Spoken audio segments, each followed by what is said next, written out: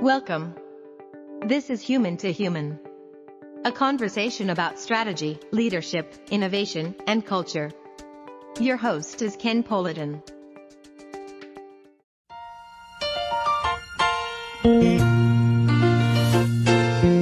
Making your way in the world today takes everything you've got. Taking a break from all your worries sure would help a lot. Wouldn't you like to get away? Sometimes you wanna go where everybody knows your name, and they're always glad you came. You wanna be where you can see our troubles are all the same. You wanna be where everybody knows your name.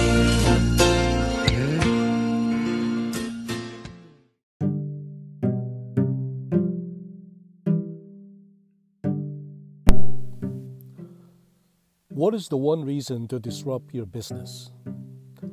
Many business leaders are at a loss. When do you disrupt your business? I submit that a digital business is truly a human-centered business. In the age of digital disruption, businesses need to reinvent themselves and refocus on their raison d'etre, their customers. Without customers, there is no business.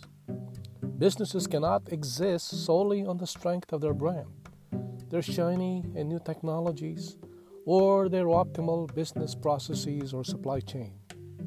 These are the means to the ultimate end, to consistently add value and shape the customer experience. It's one thing to recognize that a reinvention needs to happen and another to actually start and complete it, successfully that is. According to a Harvard Business Review article, 80% of executives in large businesses recognize the need for transformation. Yet, only one out of three have the confidence to pull it off. As I have written in a CXO Weekly article, strategic transformation is tougher, especially when the company is doing well, at least by Wall Street standards. As we say, and I quote, "If it ain't broke, don't fix it." This proves again and again Clay Christensen's key message in his book, and I quote, "The Innovator's Dilemma," that the more successful a business is, the harder it is to disrupt itself. Now, in the days of yore, we'd like to think that there are two types of companies: businesses that serve other businesses, or B2B, and businesses that serve consumers directly, B2C. Now, this might be a naive claim on my part, but I strongly believe that a digital business is a people-driven business. There is no longer a B2B or a B2C.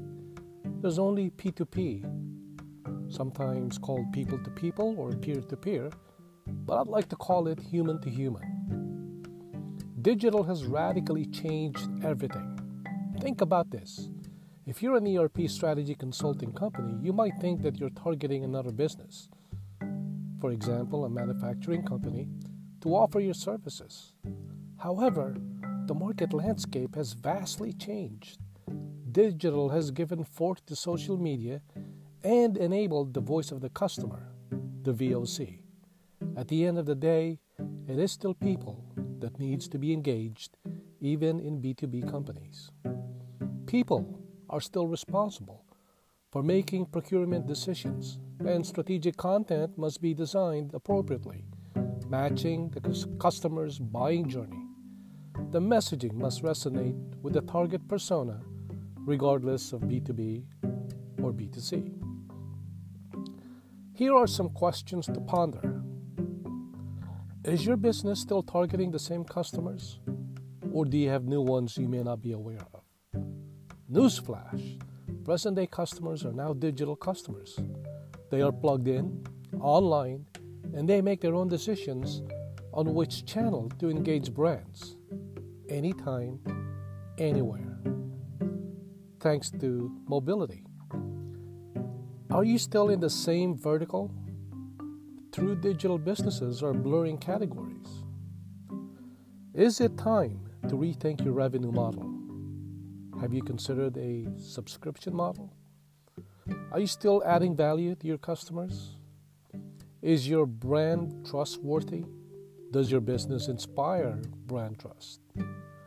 What makes them loyal to your brand? Have you considered new trends in your industry with regard to customer behavior?